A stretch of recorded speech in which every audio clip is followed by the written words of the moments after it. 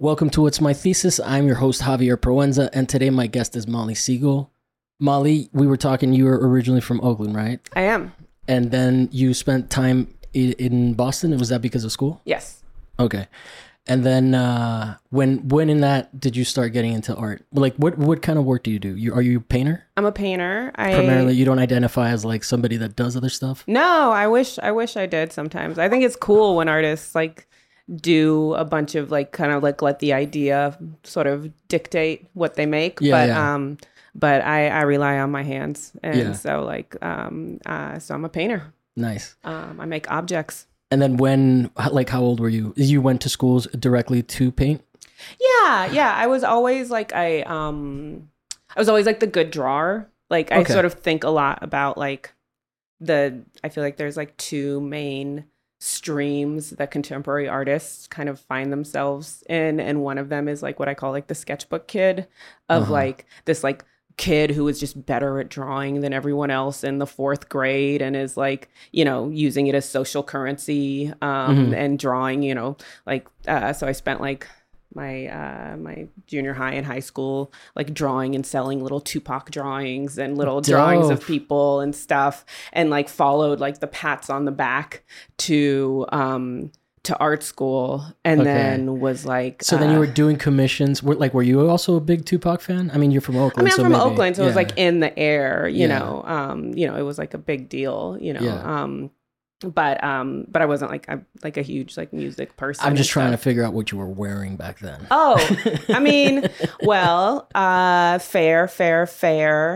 You know, there were phases, but by high school, there would have been a lot of brown lip liner. There would have been some big hoops. There would have been a lot of Vaseline slicked back hair.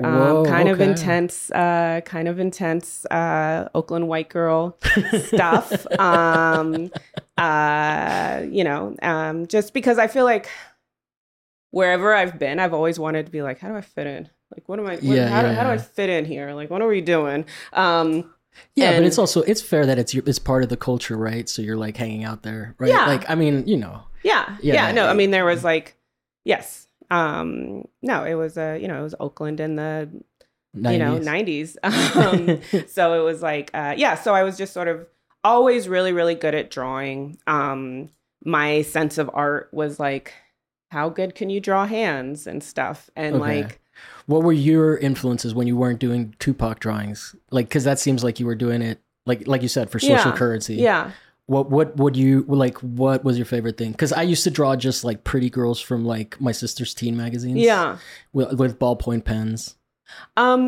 Telephone wires. Telephone wires, like in the sunset, was a big thing for me because I thought they were like so. I've always like kind of loved like beautiful grime a little bit or something. I was a huge Frida Kahlo person. The early influences from then, like I really didn't know that many. I had no idea about contemporary art at all. But then I was also, because I was in Oakland, I was also like in a fair amount of like programs for like at-risk urban youth because of the hoops, just because Oakland, because I was going to Oakland public schools and they were available and I loved, and so those were like very kind of like mural focused, like political focused, and I kind of ended up with like a mild chip on my shoulder about like the ways that we offer art programs to inner city youth or something, where I'm like, why does this have to be political or do good? Why can't I remember like there was like a rap and somebody, or just like people would be like, oh yeah, I want to make money. I want to make my work about money. And they'd be like, but don't you want to make work about, about environmental racism?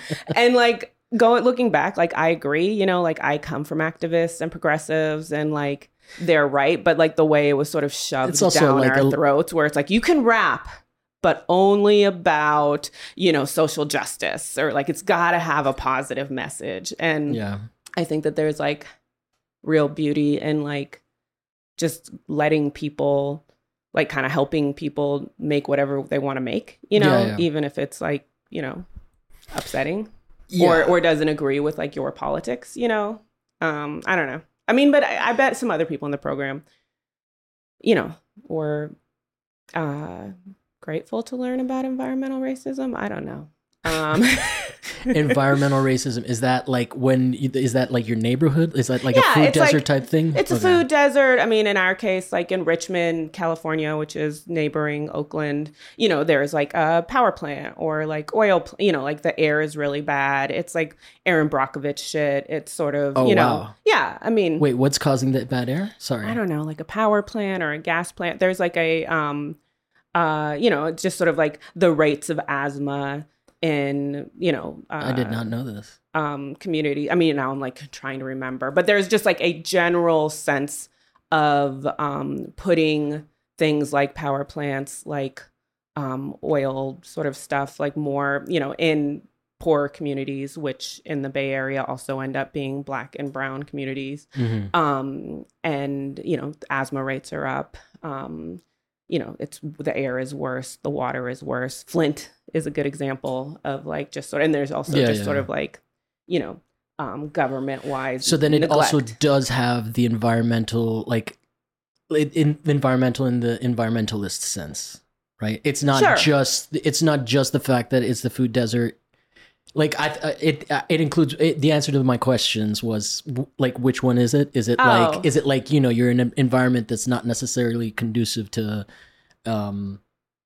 Oh no, yeah, I see what you mean. No, it's specifically like Flint, I think is a good example or something where it's like both. It's a physical. I guess they're both physical. I don't know. Well, no, I'm saying it's like it is bad for the environment. Yes, but it also is like the environment that you live in is toxic to you. And it's true that poor people are going to bear the brunt. Of for sure. Climate change, sort of it's like it's kind of an extended version of that. Yeah. Did you hear about the pirates in? There's like pirates, people that live on boats in the bay in San Francisco, like are getting constantly harassed by pirates.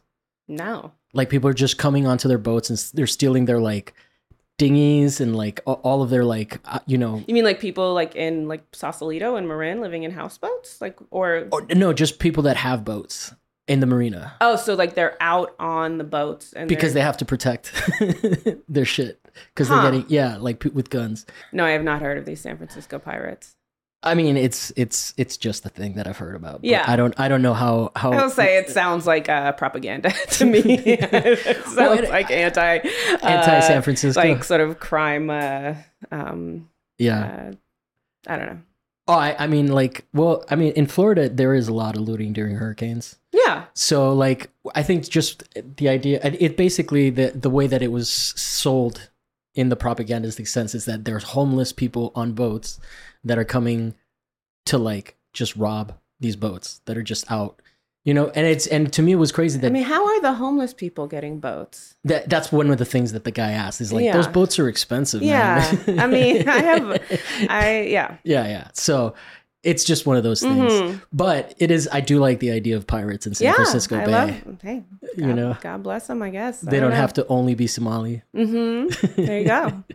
All right. So then, what are you like mostly interested in now in terms of your kind of, do you have a topic that you wanted to cover? Or no, I mean, we could talk. I sort of, one of the things I was sort of thinking about kind of coming in was sort of a way in which it is not like a totally fully thought out topic, but it's just sort of thinking about the way that like in socializing and in parties, I tend to sort of be more intense than I mean to. And sort of like, if I'm hanging out with you, I immediately am like, well, what's going on with your mom or something? And sort of like the intensity of that kind of, and then I was talking to my friend who just saw an artist talk of mine, or just was at an artist talk of mine, where I was sort of, someone asked if I ever get like overwhelmed with despair because my work is a little bit of a bummer. And I was sort of talking about how I'm not like really predisposed to despair because I have like this like very human emotional blubber that I feel like,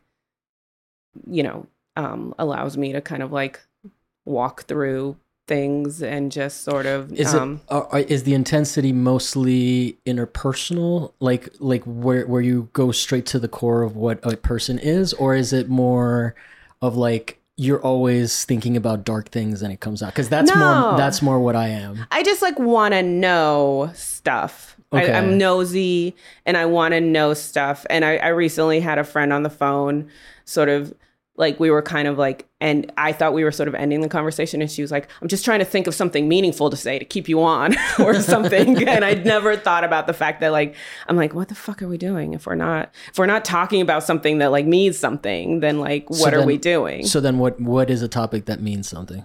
Like, I mean, often it's like,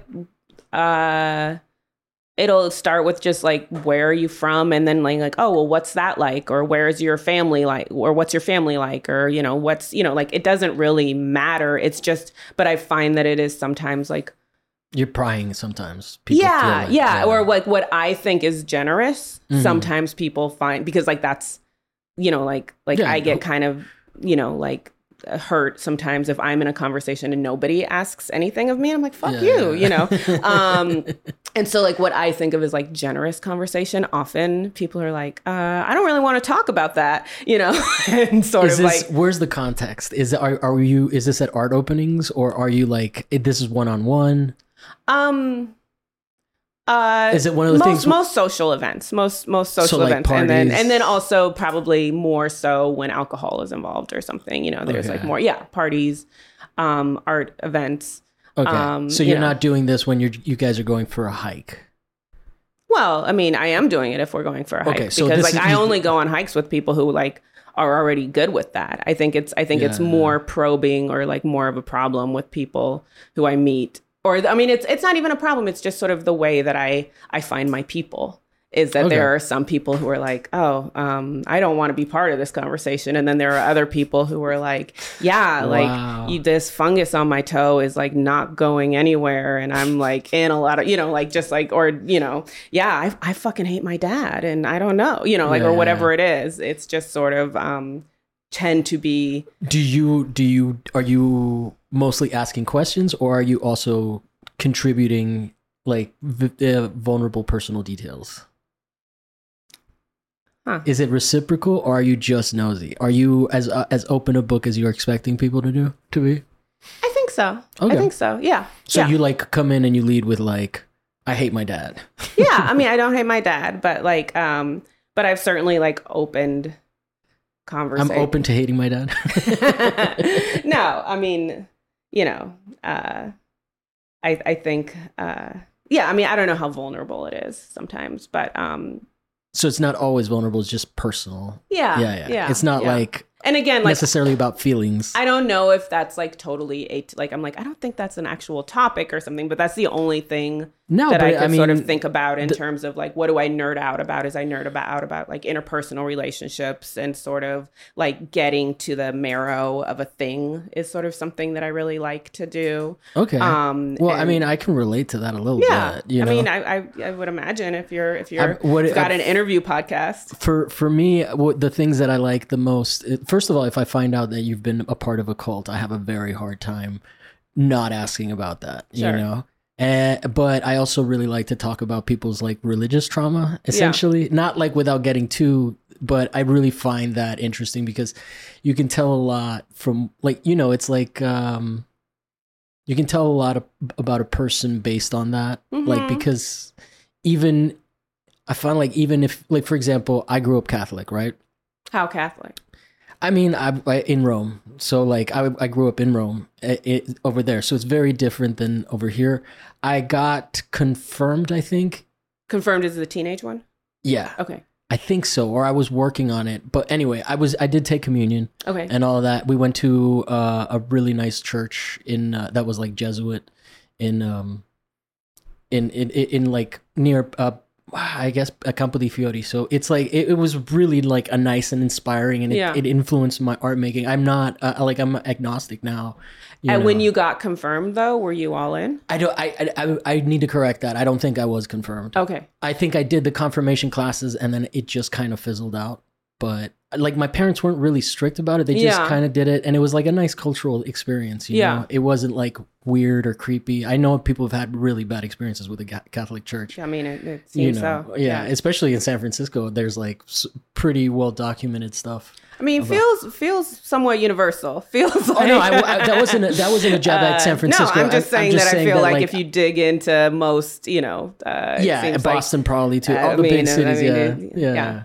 But the San Francisco's one is present in my mind because Kamala Harris was the thing, and it was part of her scandal that she like didn't prosecute, and like people were really upset. But anyway, we don't have to talk about politics. But it's interesting. No, I find those things interesting. What about you? Like, what is your religious background?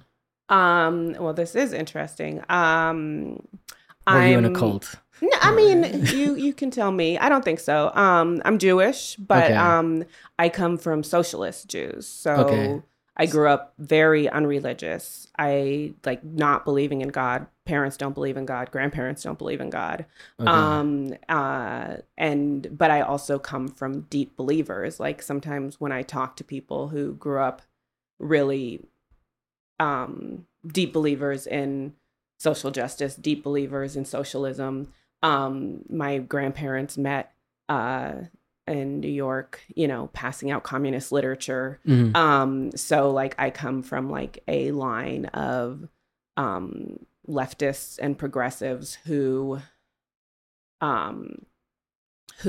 believe as idealistically and fervently as I think many religious people do. And also with as and believe in the idealist of like, well, we haven't really seen it play out the way we want, but we believe anyway, like we believe in this idea. And so like I grew up going like we did May Day celebrations where on the first?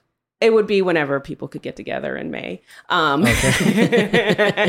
it would be like all these like Berkeley hippies and Oakland hippies, and there would be like a May Day play that was about the politics of that year that the kids would do. And so we'd all be like Robin Hood, but it's really about abortion rights or whatever it is. And the first time my husband came, and I brought him, and he was like, this is Jesus camp. Like, because it is very much like kids who are like too young to kind of know what they're saying, being like, but what about their terrible ideology of the right or something, and it's just like, and I'm wearing like a little, cook's like a friar tuck outfit or something. Well, what's your husband's background? A Catholic. Oh, okay. Yeah. but not as but like not particularly religious, I don't think. I think I was probably going through the teenage. I didn't really think about it maybe until I was 15 because it wasn't that present of a thing. But that's probably when I started getting into like God isn't real and all that goth shit that you go through. And then like I mean I just still don't really think about it, but I do think that the upbringing is interesting, the context in which you were brought up. Well, I had sort of like a crush on God, like kind of growing up or something. Like I had a Head Start teacher who was like doing some real, I was like a little weirdo kid who was hanging with adults, and Cheryl at Head Start was like really trying to indoctrinate me, and I would like come home from this like government like preschool program and like be telling my parents about like cows that were the plagues of the cows and many colored shirts and honey and Samson, like just like all of these stories that I don't remember anymore because I was like 5, but I would come home and like telling kind of deep cut Bible stories. And I remember being like so impressed because she once told me that like God was her dad. And I was like, oh, that's really interesting. She was like, I don't have a dad, but Jesus is my dad. Wow. That's intense. And then I always thought Catholicism was really cool because like it's there's pageantry, there's costumes, there's sort incense. There's drama in this way, and it's like the thing of the movies or something. And so like I think I had like, and then I sort of have like this I have like a very like, oh, Jesus seems cool, you know, like he seems like he was doing cool things. And I've met some Christians, a few, who like are just so open and loving because they really feel like they are walking in Jesus's paths. And I was like, that seems cool that she seems more patient and kind than other people. But I also have like none of like the trauma, you know, like none of the pain or trauma or anything else that kids who grow up worrying about heaven and hell do, you know. Like, I don't know that I ever really got that caught up in that. That's yeah? I think those, like, death was so far of a concept, and I was mostly bored, you know. That's interesting. Yeah. I think like when they were I swear I can barely remember. Like, I remember one time I was sitting there after having gone to church for so long, and I go, oh, so this guy just tells stories from the Bible. Yeah, no. And makes them relevant to today. And I just like, I used to like, you know, there was this crucifix that they would come, like talking pageantry, and they would put it right at like, you know, in front of the altar, and they'd screw it in, and it had this like flashy thing, and to me, it looked like it was a sheath for a sword. Yeah. So I imagine, you know, this was around the time of like a Highlander. I feel like I'm starting to get a vibe that since you grew up in the 90s and the fashion, and just the fact that you wore brown lip liner. Yeah. we're around the same age. Yeah. But yeah. And so like that's basically my experience of it, was just kind of very, you know, like removed. It was just a place that I went and I listened. I was not like very devout or anything, you know, and like. So no fear of heaven or hell. No, I do have guilt. I don't. Yeah. Does your husband have guilt? Well, I mean, he spent most of his childhood just worrying about heaven and hell and stuff, man. You know, that's like, you know, I mean, not most of his, you know, he's in animation, and he spent a lot of time praying that the maker of Ren and Stimpy would get a new show, but was like very devout in his dumb child way, you know. Yeah. And sort of but like took prayer very seriously, and I think took sort of the whole I think maybe sounds like carries more guilt than you possibly. Well, I mean, I think so. Why are you so interested in religious trauma if you don't have any? I mean, I do. Like, I think the guilt is, it's just, I don't have it. It's specific. Like, it's just not internalized like that. You know, like, I think that the concepts of being pious and all of that is definitely something that's ingrained in you. Also, there's like Catholicism. I don't know if other religions are like this. I feel like Protestants are not, but the idea of like, it's all about redemption, right? Like, you know, like you can be a shitty person and on your deathbed, you're like, you repent. And like, it's, you know, so like, it is a very,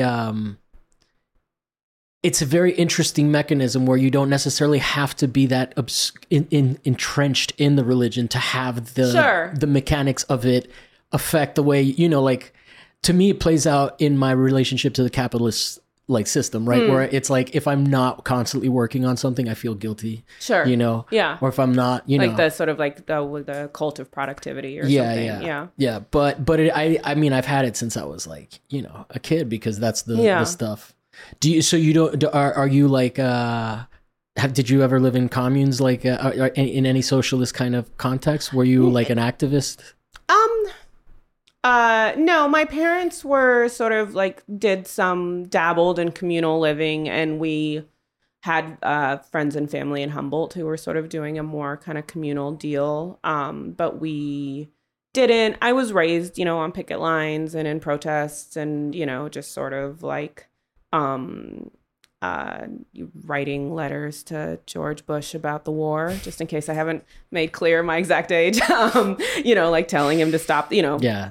I think about that. I have that war was like an awakening for me in the sense of like, I totally bought into, I was in Florida and I totally bought into like all the patriotic shit. Yeah. And then like I'm talking about Bush 1 and War 1. Okay, like War so 1. like so this like baby, yeah. it's like 5-year-old, 6-year-old, 7-year-old Molly like writing, "Dear George Bush, this war is wrong. Get no war for oil," kind of stuff. But I, you just sort of I get the part about Christianity and redemption being like, oh, well, at the last minute you can make everything right. But I think that's like one of the beauties of Christianity a little bit is like this idea for redemption. I remember this because it is so, I mean, and it's like, it's shitty if you just are a shitty person and then go to God or something. But like, I think for humanity and to like have this idea of like, oh, I get to start over. Like this moment isn't this awful moment where things feel hopeless, isn't the full extent of like the story or something, or like that there is possibility to start over or something. I think is I think ultimately it is that it does like conceptually work that way, but the way that it's institutionalized and internalized becomes like the baseline is you're a sinner. yes. Which like, the baseline is like you must repent. You must feel like shit about yourself all the time. Yeah. You know, like so, I mean, for me, I just want to make clear, I do have some emotional trauma or, you know, some, but even it, like, that's the power of that stuff. Even though like, I mean, I must have really believed in that stuff at some point. I think the thing that really I remember more was like, you know, like a typical Western middle class kid of the time. I got into like Eastern religions. You know, I started reading Taoism and all of that, and that was like kind of where like I just became more interested in spirituality, not spiritualism. That's like the seance shit, but spirituality and it like, so I mean I find all of it interesting because it is something that you don't necessarily like. It's a like, it would be like if you lived with the Code of Hammurabi as your, like, you know, like, it's, I don't know what that is. Oh, that's like the first book of laws from like, I don't even know what period, but it's like it's like an old cuneiform tablet. Okay. Like from really, really like, you know, probably pre-age Phoenicians, I think, and maybe. Okay. I don't know. I'm just saying things now. Well, I mean, I think I was sort of open to like, you know, because I've like, I sort of was open to like ideas around God a little bit, you know, where I was like, I don't know. And very, very, and I still am like very like, yeah, if it serves you, do it. You know, I don't care like what people do. And I see people, you know, we're all looking for structure and narrative and peace and hope in like whatever. And we're all finding that scaffolding, you know, wherever. And if you find it in religion, amazing. If you find it in horoscopes, cool. If you find it, you know, like, I just feel like people like are looking for a structure, you know, because we're floating through nothing. But I kind of felt like there were a couple times going, I don't think they'll listen to this, but like experiencing the Catholic Church with my husband's family, where like I would go on like Christmas or something and was just really floored by like, I don't think anyone in here believes or is paying attention to any of this. There was like, and that was like kind of a shock to me, where I was like, oh, no one here gives a fuck about any of this. People are checking their phone. I mean, you know, maybe it's like, that's the, you know, maybe Christmas, you get a lot of people. I don't know. But it was like very, because I'd always assumed, I was like, well, I bet people really believe and find, you know, hope and all of that kind of stuff. But like, more of what I got from that is I was like, oh, you're here to make sure that people see that you're here, and that, you know, like it was it's strange. Performative in Christmas for sure. Like, that's when like your mom convinces you to go. Yeah. You know? And it was just strange to be in a room where I was just like, oh, I don't think anyone cares. Yeah. Like, no, the way that I have been able, like, I was very lucky as a Catholic. You know, I grew up in Italy, so I got to see, and I studied a lot of that Renaissance, like revival of like, you know, pious art, or art that was devotional. And I've been to places where I can, like, you know, if I don't know if you know who St. Francis is, but I've been to Assisi, and that is like this monastery, or no, it's not a monastery. It's wherever the priests live, like but it's this church, and it's a city basically just on a cliff, and there is something that it's like about where it is and how you feel, that you're like, oh, maybe there is something, but it's like there's a difference between Catholicism here and over there, where I think it's really awe-inspiring, right? Like the architecture's really old and beautiful, and like the stories of the competitions to build the cathedral, the cathedral and all that, like all the little myths that are like ancient are really make it. Well, but that's deeply moving. Like I remember I went to a funeral of a woman who I didn't know that well, but who I know wasn't religious, and it was a highly religious ceremony because her mom was religious, and that's intense. I was just sitting, and she was young, and so it was like the whole thing was tragic. And I was just sitting there, and I was really thinking about how kind of I was in awe. I was in awe of our brains and our stories, and these like elaborate things we set up, and all of, like, I do think that there is, to me, I think that is stunning and kind of beautiful, and has had horrible results in some areas or something. But I am really moved by the stories we tell, and sort of like the ways that we create our own myths. And I don't personally believe that there is a sky daddy who is telling anybody what to do, but I'm really moved by the ways that we make and create and tell stories. And I think at its end, it's because like we are aware, our big brains are just aware enough to know that we die and don't know what happens next. And so there's been this like really kind of amazing storytelling culture to kind of make sense of that in a way. But no, it's crazy. It's like Pollyanna nihilism, where I'm like, it's so sweet.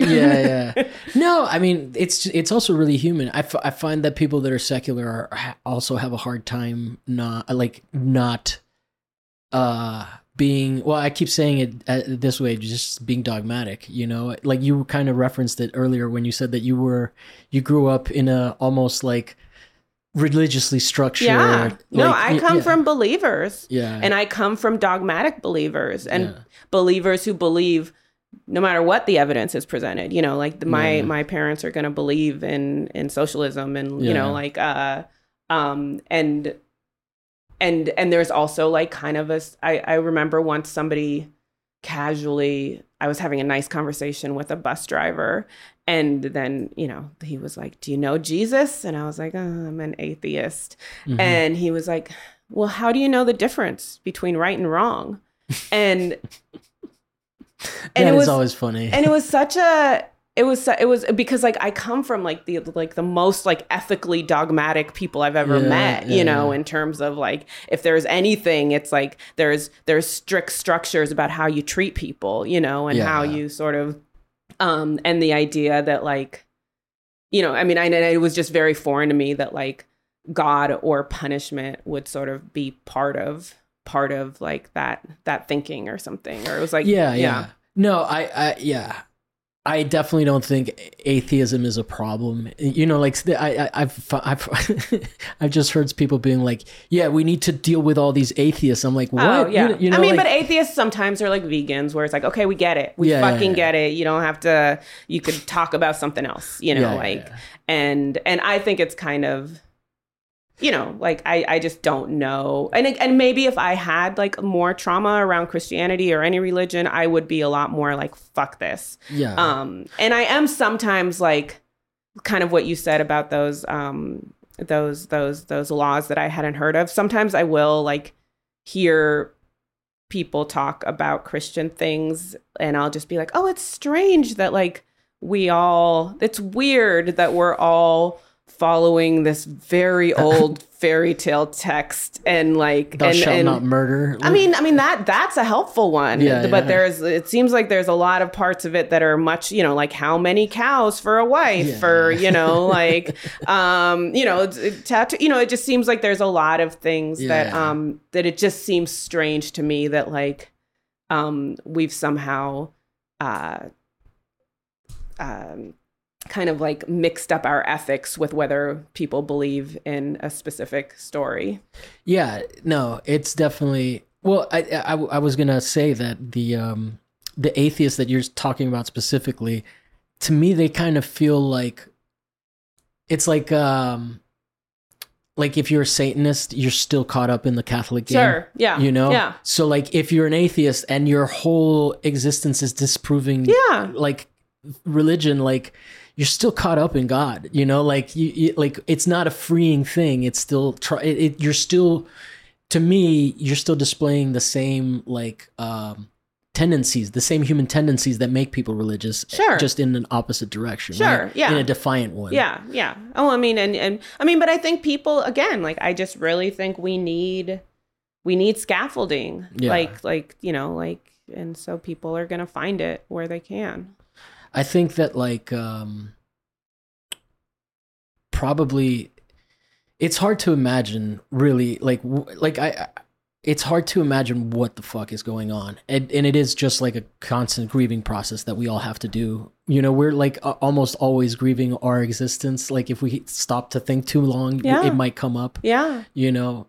And I think sorry. No, I was just going to say existence is just a fucking crazy thing. To begin with, you were going to say something. Sorry. Well, a couple of things. One, I feel like one of the things I think a lot, because a lot of my friends have kids, and my sort of take on that is it's like, oh, well, there's no way you won't fuck them up, you know, because it hurts to be here. And like you can do everything right and it's still going to hurt to be here. And they'll have notes, you know, and so like all you can do is you can try to fuck them up in a different and less, you know, scarring way than your parents did you or whatever. Which is probably just a reaction to which is a reaction, and often like you'll miss the other thing that was coming. But then the other thing I was going to say about that is I think that's also where like that emotional blubber comes back in, where I do think that like people who I've experienced who are really suffering with depression like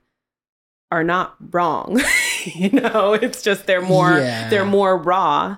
And that like some of us have a lot of blubber where we're just sort of like, oh, I'm not going to think about, you know, like the impending or just like uncountable ways that, you know, that we're fucked and complicit and, you know, that this is like, you know, in a garbage fire, you know? So you don't dwell on that? You don't think about that ever? I mean, I do think about that we're in a garbage fire, but I don't. A buffer. I have a buffer. And I think that's maybe why like some of my work is like looking more directly at the garbage fire because. So what do you like deal with thematically?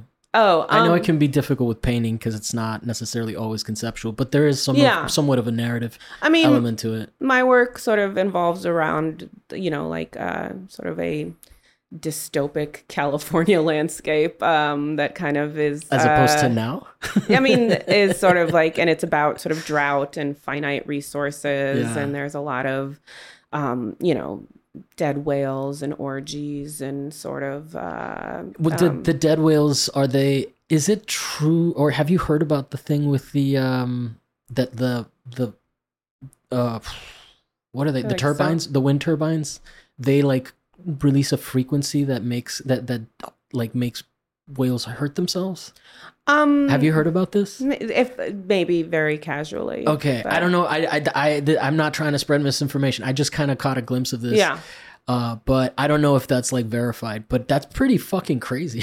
Well, what whales are you talking? I mean, I think that like there is an interconnectedness, sort of like whether or not that, you know, like that the part where like we're all affecting each other, you know, is sort of like, you know, I think a big part of like my work is sort of, Well, where do you stand on like the idea of collective unconscious? Like not necessarily something that happens psychically, but like the kind of ideas you can have in contemporary society are very different than the ones you would have in like say the 1800s, right? Okay. Like, do you subscribe to that? Is there is there a zeitgeist? Oh, do some people say there's not a zeitgeist? No, I'm wondering. I mean, I'm trying to frame it in a way that for an atheist and other atheists that might listen. Huh. I don't know. I mean, I don't think about collective unconscious at all that I'm aware of, certainly not in that language, but I definitely think a lot about context. And which maybe is the same. I'm not. That's how I think of it, because I'm just not into like there's a subconscious thing. I think just the ideas that are present within the contemporary mindset, will influence you in ways that you don't even know. Right? Sure. Like, I mean, I think every I think that there's lots of. Yeah, I think that we don't always know that what's human nature and what's cultural or something. Like sometimes like it's hard to. Tell the difference or something, but I don't spend that much time thinking about the collective unconscious. No, it's interesting because I wonder if the context changes for that kind of work, right? Like, I mean, I'm sure that what's it called? Like post-apocalyptic landscapes are not a new artistic endeavor, right? Like Mad Max has covered stuff like that, right? Yeah. Especially like the kind that you would see out here in LA, because since the industry is out here. Yeah. But what interests you about specifically this landscape? Is it that rich like history of that you get to draw on, or do you like stray away from it? I mean, I think especially coming back from Boston and the East Coast when I did in 2014, I was just really struck by it. Like I was really, California was so big and it was so dry and it was so sprawling, and LA just sort of felt like a place where I was like, I don't think people are supposed to live here. This is like a desert. And it was also very jarring to like, go to an art opening and have to like walk through a tent city to go there. And I was like, oh, we're in the capital of the Hunger Games. And this is like a place where sort of great decadence is like really butted directly up with like disaster. And that feels really, I think I feel that really viscerally, and so like it's not idealized the way then what you're covering, right? You're not like romanticizing the idea. You're not working on that history. You're working on the reality that's happening right now. I mean, I'm sure that there's like art, I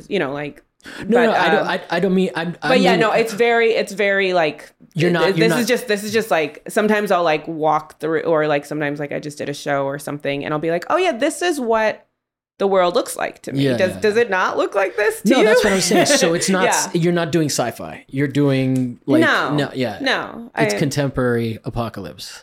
I guess, or it's just like, oh, this is what it feels like. This is what it feels like to be here to me, a little bit. Okay. Is sort of what I think of it as. And, like, yeah.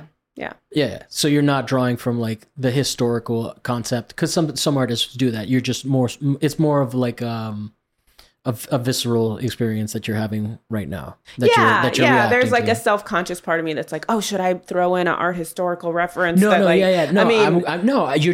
don't have to. It's interesting. Yeah.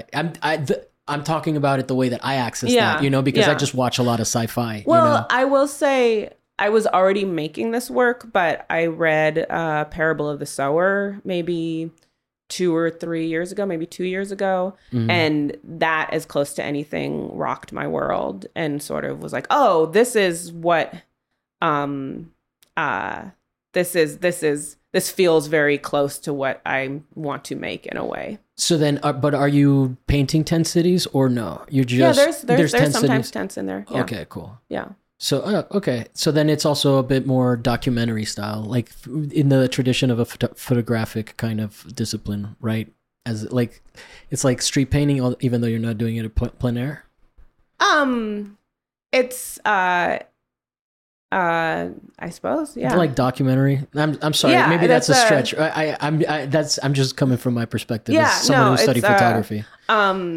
Like a Dorothea Lange, like I mean, I know what documentary photography is. I'm just trying to think of like whether that's like a way that I would. I mean, I think it's definitely, yeah. I mean, it's definitely taking directly from my surroundings, very much so. Yeah. Yeah.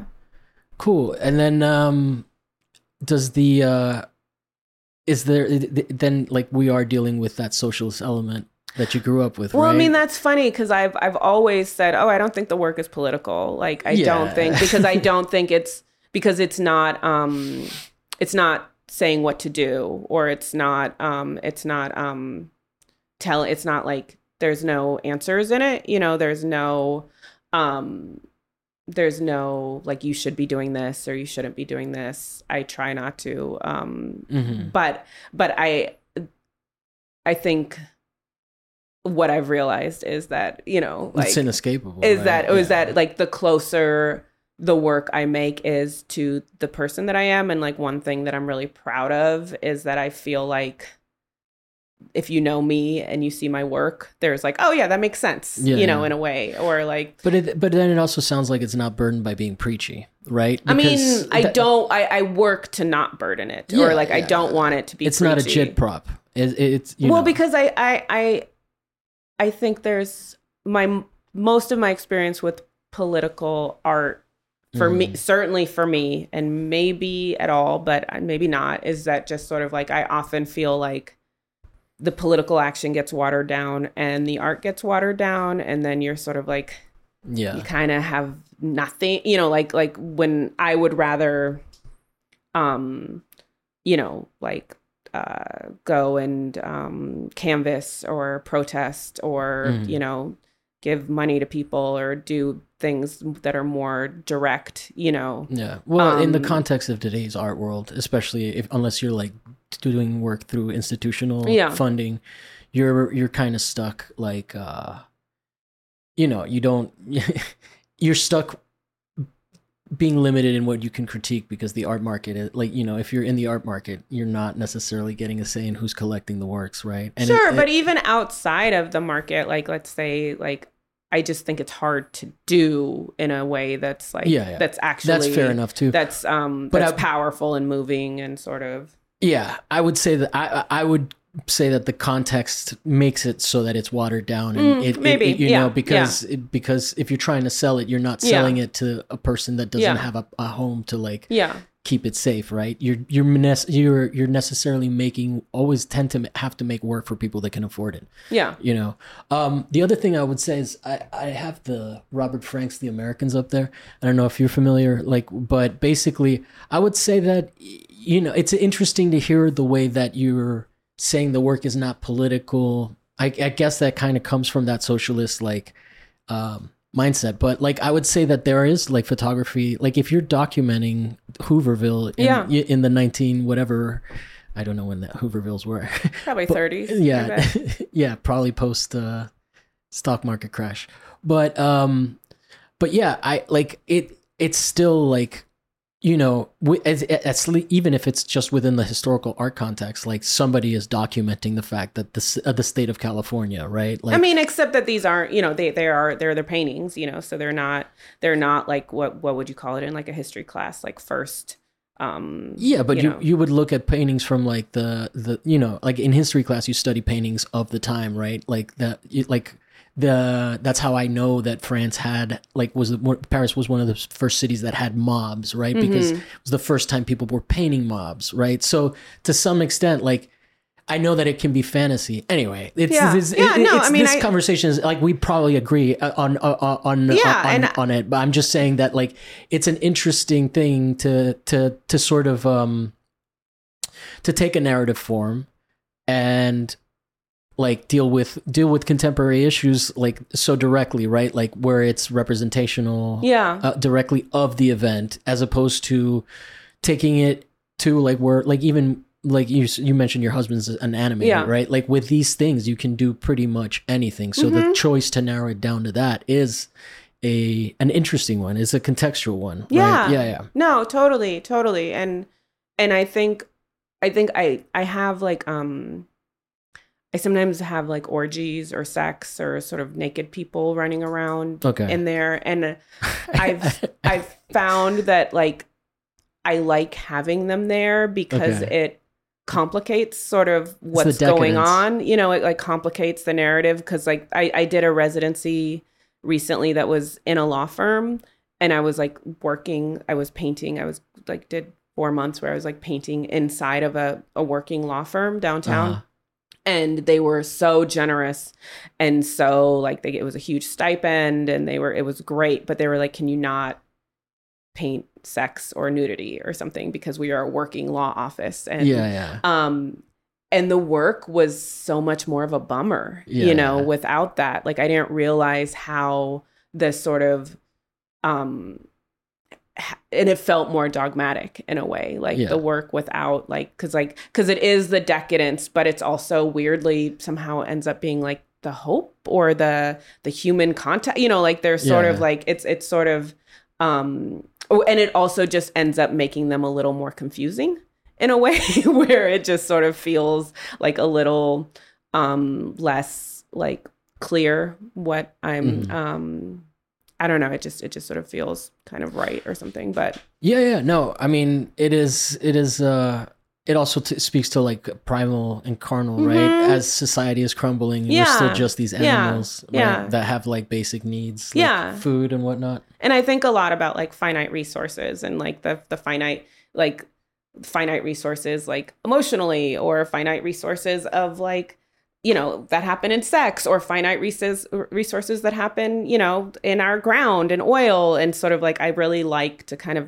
mix those up, you know, like I want to like, and so I'm always kind of like trying to talk about like a wildfire in like in terms of like intimacy or like sexuality. And I want to like talk about sex in terms of like a natural disaster or sort of like, and sort of I'm trying to like mix up that imagery a little bit. What natural disasters? Mostly fires, or are you doing hurricanes, tornadoes, I mean, they're sort of West Coast kind of California. There was this thing about like how often you think about the Roman Empire. I think about it a lot. Really, I don't think about the Roman Empire at all, but I think about sinkholes like every day. Like I don't know why we're not going around thinking about sinkholes like every single day. How prevalent are they? I mean, not prevalent enough for me to be thinking about them every day, but like the fact that they can just be like that there's I mean, you're from the generation that used to think about quicksand all the time, so maybe but quicksand never really landed for me, you know. But you like, were never afraid of it. I mean, yeah. I actually know someone that did step in quicksand. Oh yeah, yeah. He had a surfboard. Did they? He had a surfboard, and he was like, "Yo, it was scary." Yeah. Well, part of socialist parents also was like really limited pop culture or like cultural, like so like I spent most of my childhood and adolescence smiling and nodding along and pretending like I knew what Nickelodeon or you know anything was because I wasn't allowed to watch TV, but. It's interesting that you say that. I don't know if you know who Katie Halper is. She does Useful Idiots on YouTube. Okay. But she just came out with a documentary about a Jewish camp that she went to, and she showed all the right wingers that were like calling it an indoctrination camp because it's communist and all that stuff. That's interesting. It was a communist Jewish camp. Yeah. Well, what's the kibbutz? What's the? Oh, that's a whole different. Well, no. I'm just saying, but there's like socialist like communities like that, right? Isn't that what that is? I would call them communal communities. Okay. I don't think there is. I don't know. I am I'm sort of a staunch anti-Zionist, so so that's only in Israel? I mean, my understanding of a kibbutz is that they are. I didn't want to make it about Israel. What I might call a settler, I don't know if we really issue. I would call them more of a settler. I mean, maybe. I mean, and if there is like communist Jewish camps, I'm curious. Like, but I didn't have like. I never went to like sleepaway Jewish camp. Like my family was very like sometimes like I don't like I didn't even know Seinfeld was Jew. It was like so obviously like coded Jewish because I was like I didn't recognize that guy at all, you know, like because I was just coming from other Jews, you know, like different sort of not New Yorkers. I mean, they were New Yorkers, but they were like even Larry David. I would recognize Larry David as somebody in my family, but like but yeah, no, it's just but also Jews who I think you have like we are very culturally Jewish. We did Passover, we did that kind of stuff, but like there was no God involved. I never went to temple. I didn't get a bat mitzvah. I did a ceremony. There was like when we were 13, we did a ceremony at home. Recited a poem about how your children aren't your children. They're the sons and daughters of life's longing for its, like just hippie shit. Is that hippie shit, or is that that part is exclusively hippie? It's not Jewish. I mean, I know it as a Sweet Honey in the Rock song, but I think it might be like a Rumi poem or something. I don't know. It's like a old, maybe not Rumi. Yeah, it's a synergy. I would say it's closer to. Yeah. I don't think it's Jewish. I don't think it's actively Jewish. That's funny. Yeah. So like I sort of felt, I mean, even growing up in Oakland, and I talk about this a lot with a Jewish friend of mine, like I didn't think that much about being Jewish. I never, and I sort of, my identity was a lot more about my whiteness than about my Jewishness. And then as I've gotten older, I've experienced like more and more, not pointed, but like general anti-Semitism. But like the first time I like experienced it, I was like, oh, are people still doing that?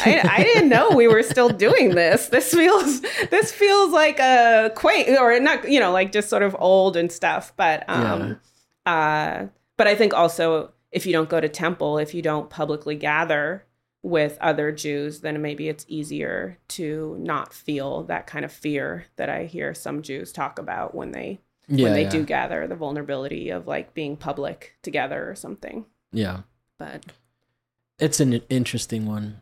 Yeah. I mean, I don't really have anything profound to say about anti-Semitism, but it is, it's persistent. Yeah. It's really crazy. Like, yeah, that must suck. To like, I mean, I don't know how present it was for you. I guess it doesn't sound like the history was like weighing on you too, Yeah, I mean, it wasn't, and I see it and I notice it now, and I know there's a whole book about problem. You guys being persecuted, right? Yeah. Like I do think that it is part of like deeply embroiled in a racist, fascist sort of kind of bigger picture. But I think this is to a large extent, I don't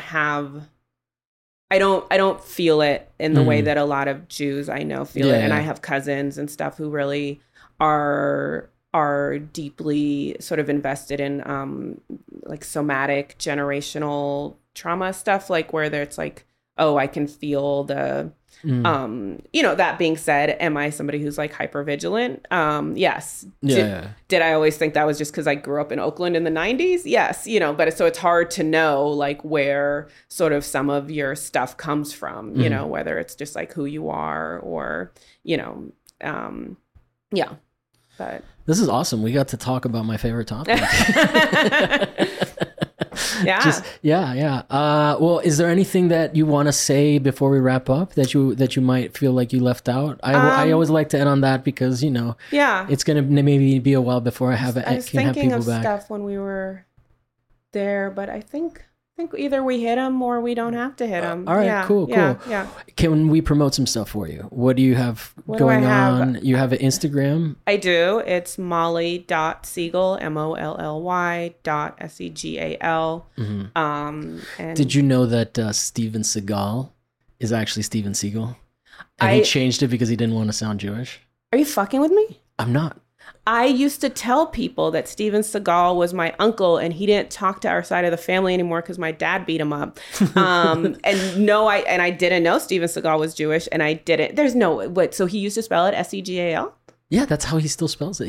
They just pronounce it differently. No, it's Seagal. Maybe he changed the spelling. But I think I think he's not spelled like me, but that's really funny because I did tell people I was related to him as a kid. That's great. Well, and I had no idea he was Jewish. So I had no idea Steven. You were such a get. Yeah. Well, you'll never know. You can't fact check how much related I am to Steven Seagal, so don't try. So okay, and then you have a website too? Yeah, it's just my name .com. Okay. Anything else? Any upcoming shows? Well, I mean, you're pretty active. Yeah, I had a really busy summer. I don't have that up? much. I mean, I've got a show up in San Luis Obispo, but it closes the 13th. So I think I doubt this will be up by then. Cool. So yeah, if something comes up before then, I'll write you or something. But I don't think I have that much coming up. And thank you for watching. We'll be back next week with another guest and another topic that may or may not be art related.